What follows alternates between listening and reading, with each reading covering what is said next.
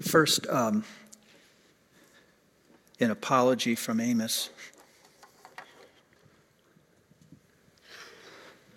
He knows you don't like him. You're supposed to because he's in the Bible, but the truth is if you talk to him for very long, you read him for very long, you want to cancel him because he's so negative. Except for 5 verses at the end of the book. There's 9 chapters, except for the last 5 verses in the whole book, which feel a little contrived to me, but I digress. Most of this stuff's negative. In fact, all of it's negative. So it's hard to take. The sermon it's disjointed. Somebody once described a cross-eyed discus thrower who doesn't set any records, but he keeps the crowd alert. Every time Amos starts to preach, it's duck and cover. There are several bursts and starts and then restarts, and you never really know where he's going to go, but it's like he's always mad. He starts out in the first verse, the first time he opens his mouth, and he says, "The Lord roars from Zion and thunders from Jerusalem." That's his introduction. No, that's the start of his introduction. Then he proceeds to go into a series of invectives about 6 different countries that surround Israel. This is a sample. This is in his introduction. You're going to love this. God will send fire on Hazael, break down the gates of Damascus, destroy the king of Ashdod, and turn his hand against Ekron until the last Philistine is dead. Then he says, God will send fire on the walls of Tyre, consume the fortresses of Basra, set fire to the walls of Rabbah, then send a violent tornado to finish things off. The word of the Lord. Yeah, with a question mark. It's like, thanks be to God. So if you're in Israel, you're loving this because these are the people around you and you don't like them either. Some of them hate you. So you're sort of glad that God's going to tear into these other people, but then you discover he has saved his best fire for you. This is what he says to his own people. Yahweh brought you out of Egypt and gave you this land. He raised up prophets from among your sons. And what did you do? You made the youth in training break training. You told the prophets to stop prophesying even though they were telling you the truth. So God, this is the part that's hard to read. God is going to crush you like a cart is crushed when overloaded. The swift will not escape. The strong will lose their strength. The warrior will run for his life. The skilled archers won't make it. Fast runners won't make it. Chariot drivers won't make it. Even the bravest among you won't make it. They'll all run for their lives stripped naked. There will be wailing in the streets, cries of anguish in the public square. Farmers will come from the fields weeping. Mourners will line up to wail. And then you will know that Yahweh is in your midst. Do you see where this is going? It never gets better. So I was supposed to preach on this last week. And I thought, there is no way, I can't do this. Because I was going to introduce prophets to you guys, right? And I thought, there is no way. I'm going to go up there and say, hear the word of Amos. They're going to burn me in effigy. So when the king of Israel hears this, he goes off. He gets angry. And when Amos, the prophet, hears that the king is mad, he doubles down. He says to the king, hear the word of the Lord. Your wife will become a prostitute. Your children will die by the sword. Your personal property will get confiscated and then divided, and you yourself will die a prisoner in a foreign country. He won't quit. He calls the country complacent. He calls their women fat cows. See what I mean? You'd cancel them. You should.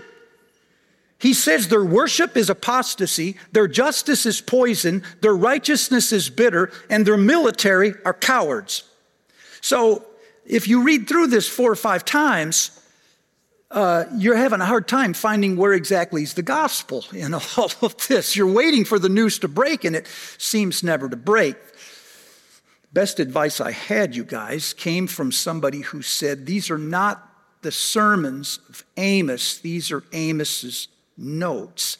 And that's why they seem to burst and start and change, and that's why they jump all over the place, is because what we have is a collection of Amos's notes. He preached for like 5 years. You can read the book of Amos in like 10 minutes. So you've got 5 years worth of preaching in 10 minutes worth of stuff. So what they've done is they've selected, for better, the best of Amos, right? And this becomes for us the sermons of Amos.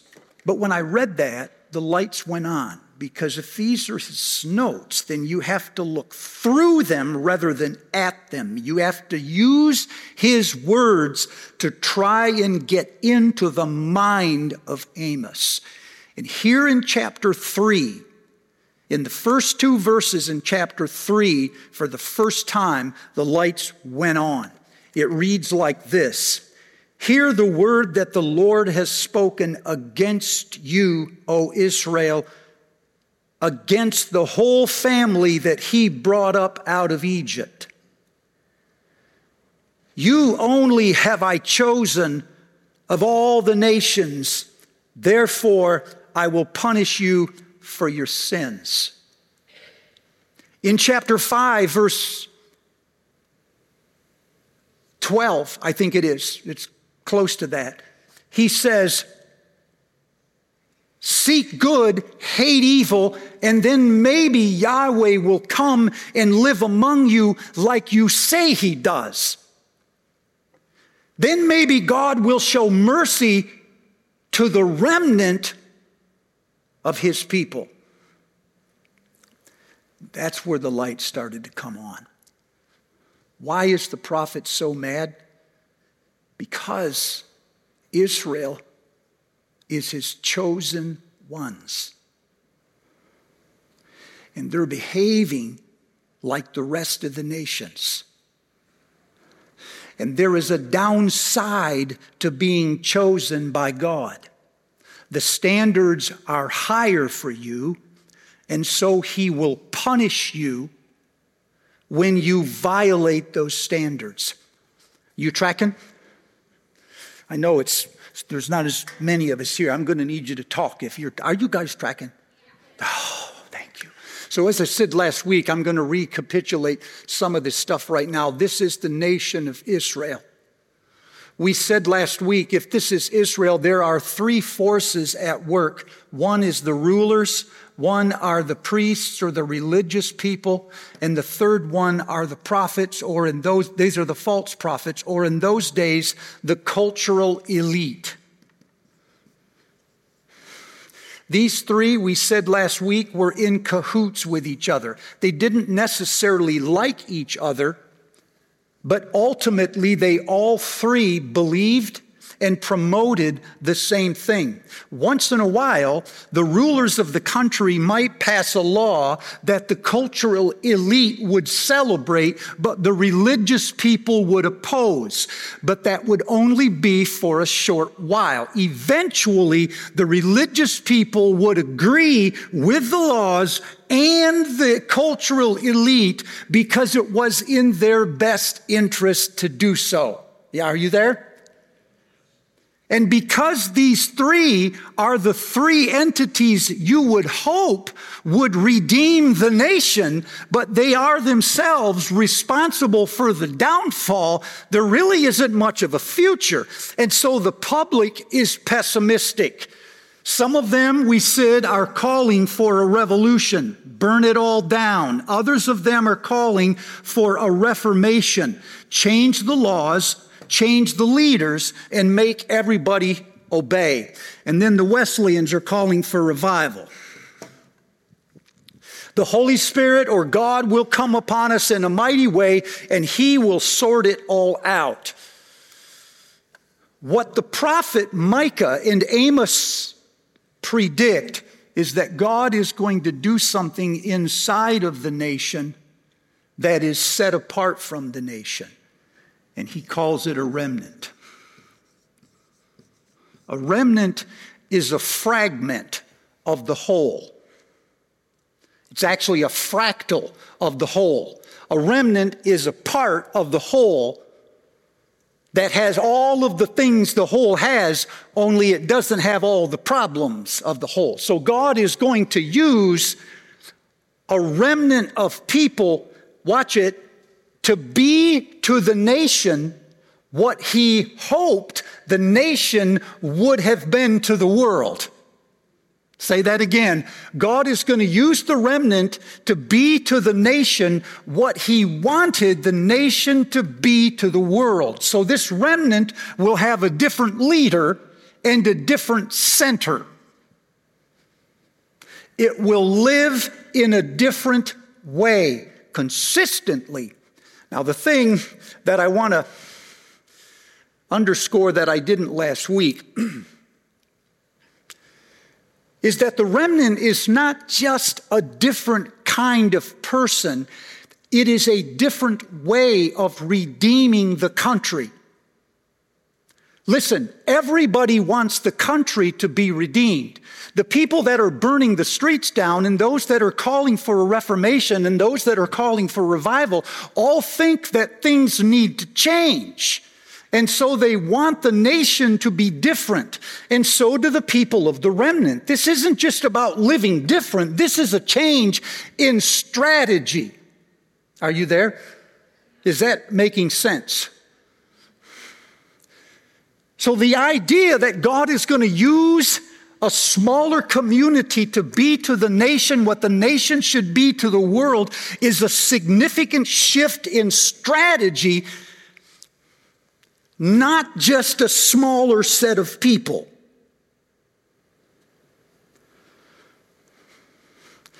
The question then for Israel is, how will the nation be redeemed?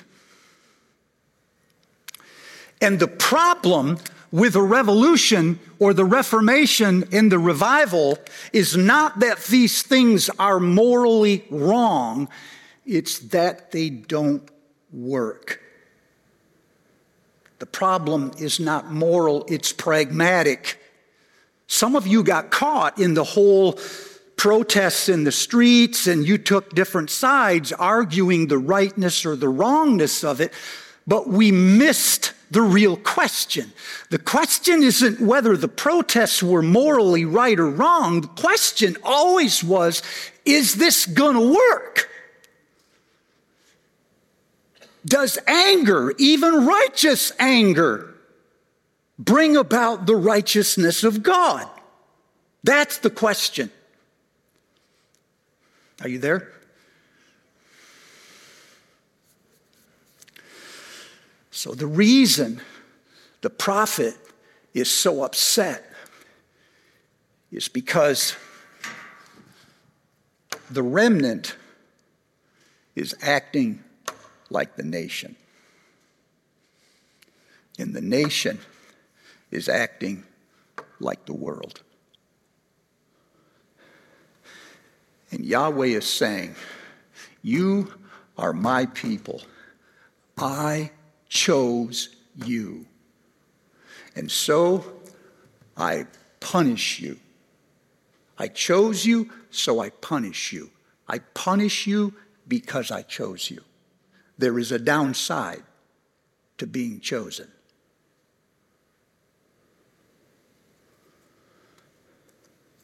Last week, and my grandkids were here. One is 5, one's 18 months.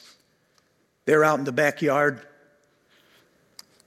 and I hear my daughter, their mother, start yelling at them. And I hear her say, you better turn that off, put that down, you better back away. I'm going to count to 3 or I'm going to ruin your morning. And I'm thinking to myself, wow, she's sort of overreacting. So I go outside and take a look at this. And the 5-year-old has found the garden hose. He's turned it on. He's already sprayed the house, already sprayed the steps. He's sprayed himself, and he's taken aim at his 18-month-old sister. And that's when his mother stepped in and said, I'm going to count to 3, and if you don't put that down by 3, I'm going to wreck your morning. She got to 2, and he started moving for the faucet. I was proud. We taught her that. We used to say, I count to 3, and when I get to 3, negotiations are off. That's not the time when you sit and say, now, let's talk about this. No, you talk about this on 1. On number 2, you do it, and then on number 3, you are left with the wrath of God through his servants, Steve and Lori. That's how it works. And it only needs proof of concept one time. There's got to be one time you get to 3, then you got to get up, turn it off, put it down, and go do what you said you were going to do. And that is indelibly stamped in her mind. And from that day on, it is remarkable how God opens their hearing at 2. Before that, they don't speak English, can't understand you, can't even hear you. But boy, the miracles, the quickening of understanding, when you get to 2, their eyes are opened. So she got to 2, and he walked over and he grabbed the hose and he turned it off and held on to it a little longer, and then he dropped it. Then he said the unthinkable. He said to his mother, but I can do whatever I want. Oh man, when he said that, I looked at her and I went, oh, there is a justice built right into the universe. Oh, this is a good day. But I was nervous, so I got out of there. I looked through the window, and she got down. She got right up in his grill, and she gave him the what for. Then she said, you will go over and sit on that step, and you will not move or breathe until I tell you to move. And she looked like she meant it, so we went over and sat on that step, and he did not move. I got bored, so I went inside. Long time later, he come walking in, all penitent. She said, you got something to say to your granddaddy? Said, I'm sorry. She said, for what? For saying that I can do whatever I want. She said, what did you learn? He said, that I can't do whatever I want. Now, in this parable, let me point a couple things out.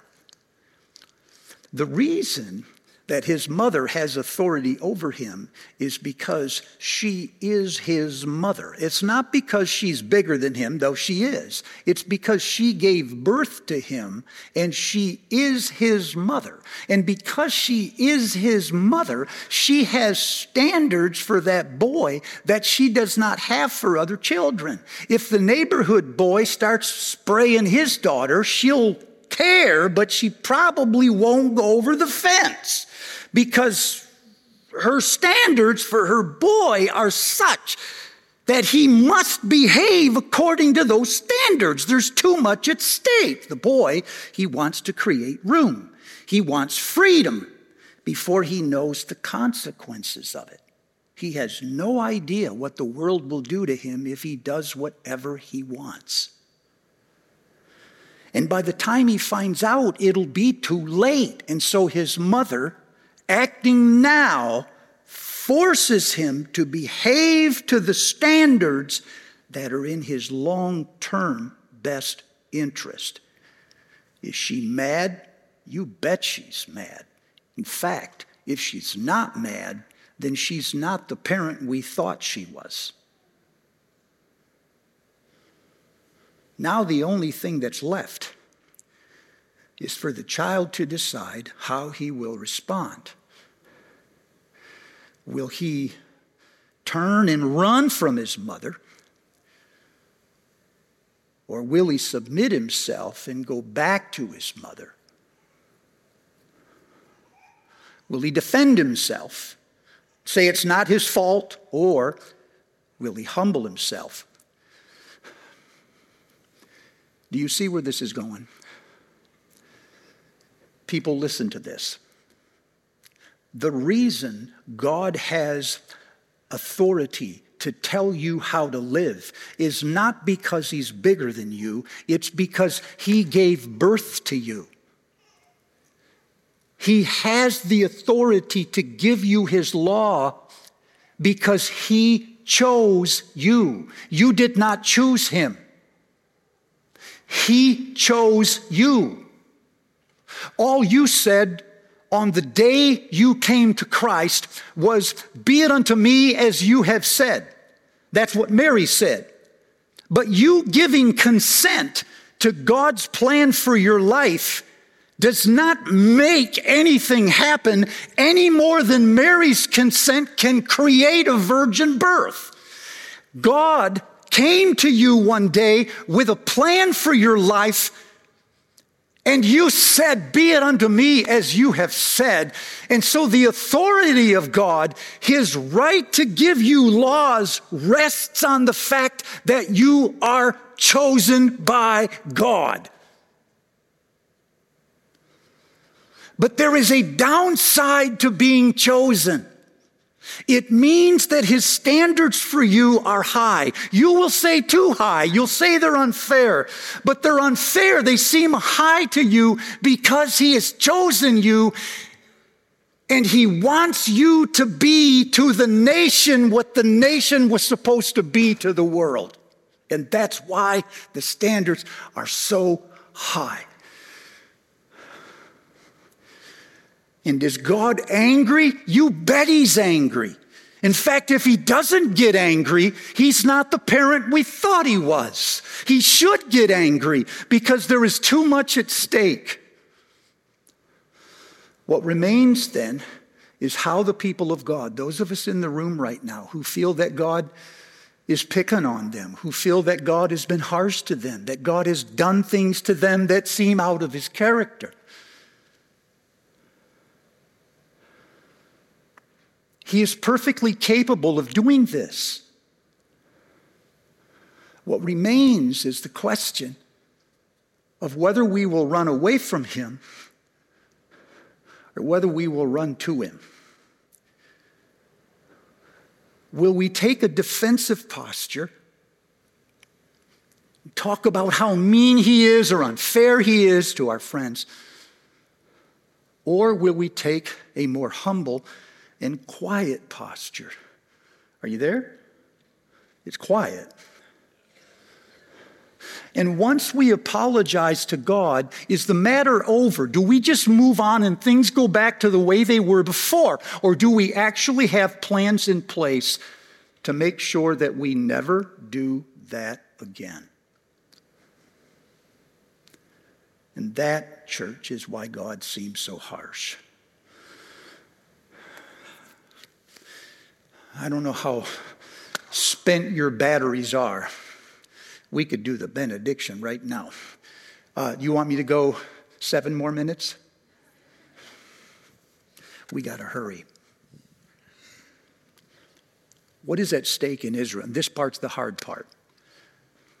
I apologize in advance. What is at stake in Israel?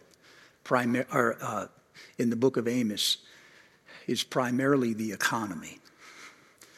He must say it 1,000 times. He says, "You oppress the poor and you crush the needy." He says, "Your rulers take bribes. The judges ask for gifts. The powerful just do whatever they want. And it's the poor and it's the needy that take the beating." And the prophet is upset about this. So if you want to understand the prophet Amos, you have to think about the economy of Israel at the time. So to save you time, I went and read it a few more times. And I think I can identify 4 big problems in the economy of Israel. And I just got to say in advance, I am not talking about us. Okay? You'll walk away and say, no. I'm just talking about Israel. You can do the rest yourself. One of the symptoms of their disease, he said, was an undisciplined pursuit of more. The way they did this is some people wanted to work on the Sabbath and others wanted to work on holidays. He said, some of you are saying, when will the holidays be over? When will the Sabbath be done so we can get back to work? Another way they did it was, these are his words, you skimp on the measure, but you charge even more. What some today call shrinkflation. You lower the amount, but you raise the price. Then he said, you tip the scales. When you go to measure things, you weight the scales so you don't. Then he says, you sweep the floor and you put the sweepings along with the wheat. And then you sell the sweepings and the wheat as if it were all wheat. You can see what they're doing, can't you? There's a group of people in the country who are obsessed with making more and more and more. And so every decision they make is made because at the end of the day, it'll make us even more money. There's a second problem, which I'm calling the commodification of everything. He says in chapter 2, verse 6, you sell the righteous for silver and the needy for a pair of sandals.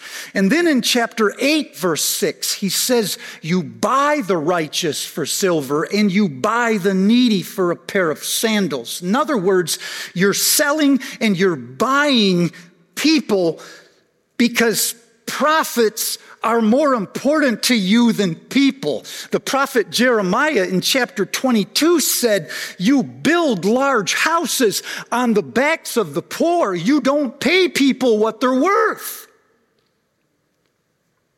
Again, I'm just talking about the prophet. The third is a growing chasm. Because these two things are happening, there is a growing chasm in Israel between the rich and the poor.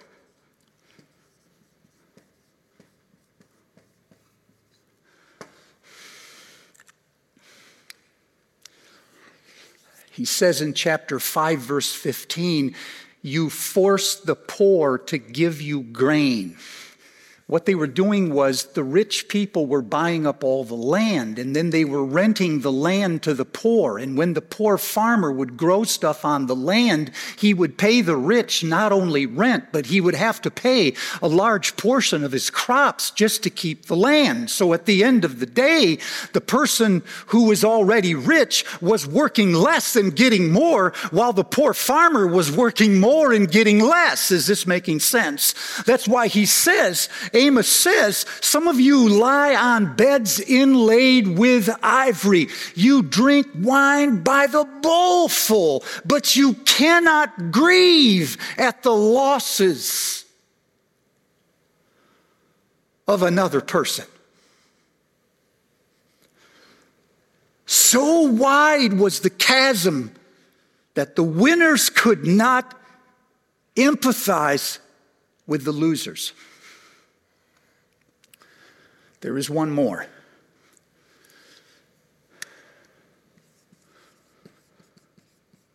There was the confiscation of property through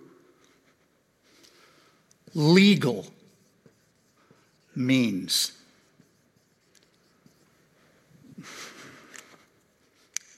Micah says,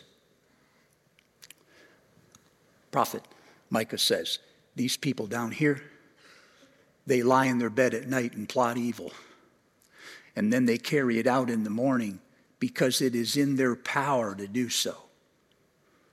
That sounds like it came out of the paper. He says they covet fields, and so they take them. They want people's houses, and so they just grab them. He says they defraud a person even of his inheritance. And the way they did it was they changed the laws, and they changed the taxes, and they changed the system, and they leveraged their offices. That is why the prophet Amos and Micah said the judges want bribes and the rulers accept gifts. And these are their words, and they dictate whatever their hearts desire. You hearing the language here? So right now you're thinking, oh yeah, I know it. No, listen, he's talking about a system. This is the system that angered the prophet. And what he's saying is, it's the people in the remnant that are doing these things. Is God angry? You bet he's angry. But he's angry because you're chosen. And there's a downside to that. Now use your imagination. What if God could find a community of people that lived fundamentally differently? What if God had a handful of people who actually believed that the reason for working was not to pay the bills? That the reason for profit was never to get rich? What if somebody actually believed that?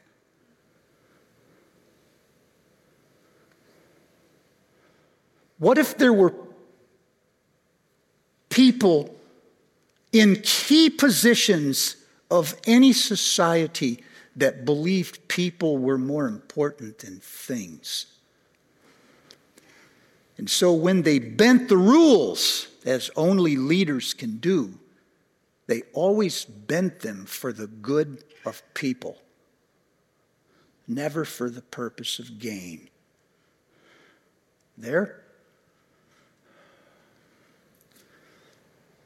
What if there was a community that lived in an impoverished city, but the people of that community were generous? They invented ways of pushing things away instead of hoarding them.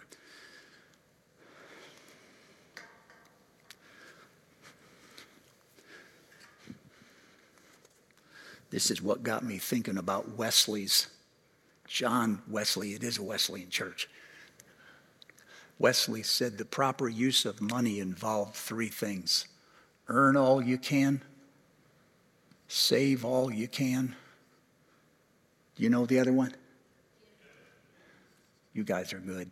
This is like a class, ain't it? And these things, he said, were connected. And I thought, probably everybody in the room right now is good at one of these things. All of you are. Some of you are good at giving naturally, you're generous. Others of you are good at earning. Everything you touch turns to money. I'm Dutch, so I'm good at saving. So like I was telling them, in our house at Christmas time, a gift is good, but when the person says it was on sale, it's a great gift. We're like, oh, that is awesome. I was mediocre till you told me that. Oh, I may never use it, but whoa, this is an amazing gift. So I am naturally good at saving, which means giving is a learned behavior. Now you can learn it, I have, but it doesn't come natural for a tightwad. Okay? But there are people, as I say, who are people of God that are really good at earning. And the problem is, it's the rest of the people of God that don't like them. All right. And some of you call that piety. It's probably not. It's probably envy. In fact, I think I said in the first hour, this is probably the prejudice against the wealthy in our country right now is probably the only form of prejudice still acceptable. If you said about any other class of people what is said regularly about the wealthy from our leaders, you'd call it prejudice. And you'd be right. But there's a set of assumptions that are always in place. If you have a lot, you must have got it dishonestly, and you must hoard it. But what if there were people who were really good at this, became even better at this?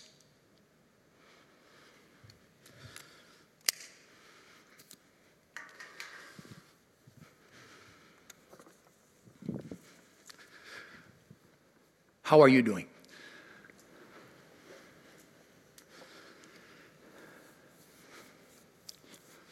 We are the people of God. God, church, God has called every one of you out of Egypt and into the promised land. Are you hearing me? That is who you are.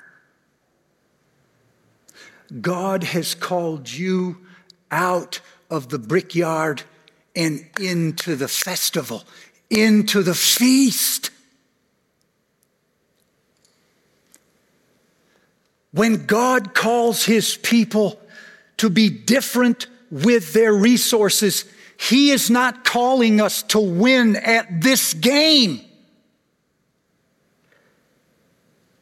He's calling us to an entirely different economy. We don't even think about things the way the rest of the country does. And so, of course, we don't handle things in the way the rest of the country does.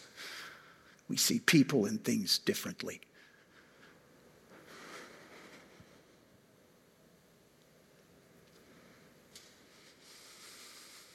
Your Father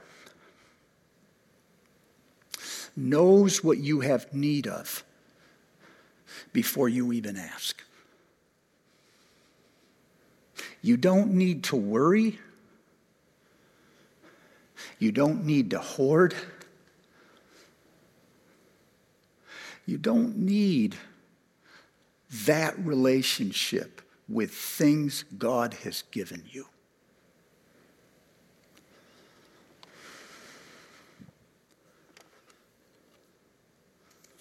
So hear the words of Jesus.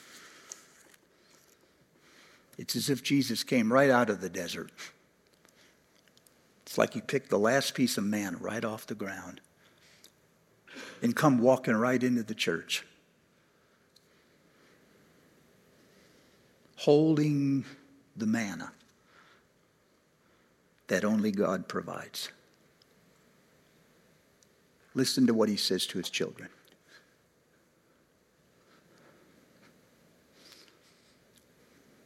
No one can serve two masters. You'll either hate one and love the other, or you'll be devoted to one and you'll avoid the other. You can't serve both God and things. You just can't. So don't worry whether you have enough of whatever it is you want, because you know that life is more than whatever you want. I mean, look at the birds, look at the flowers. They don't toil, they don't spin, yet they have everything they want. And you're worth more than they are. And besides, your Father knows what you need before you even ask. So here's what you should do. You should seek first the kingdom of God. And then all these other things will come to you as you need them. But seek first the kingdom of God. And don't store those things up on earth because they get old or they get taken. You should store things in heaven where they never get old and they never get taken, because at the end of the day, wherever you put your treasure, well, that's where your heart and your thoughts will always be. And when God gives you things, don't be like the servant who buries them. Rather, invest in something worthwhile so that it will be worth even more when Jesus comes. Then you'll have plenty to give to those who ask you, and you won't have to turn away from those who want to borrow from you. And you'll give to those who cannot pay you back. You are free to love even your enemies. Because when you do that, you will be acting like true children of God. The word of the Lord.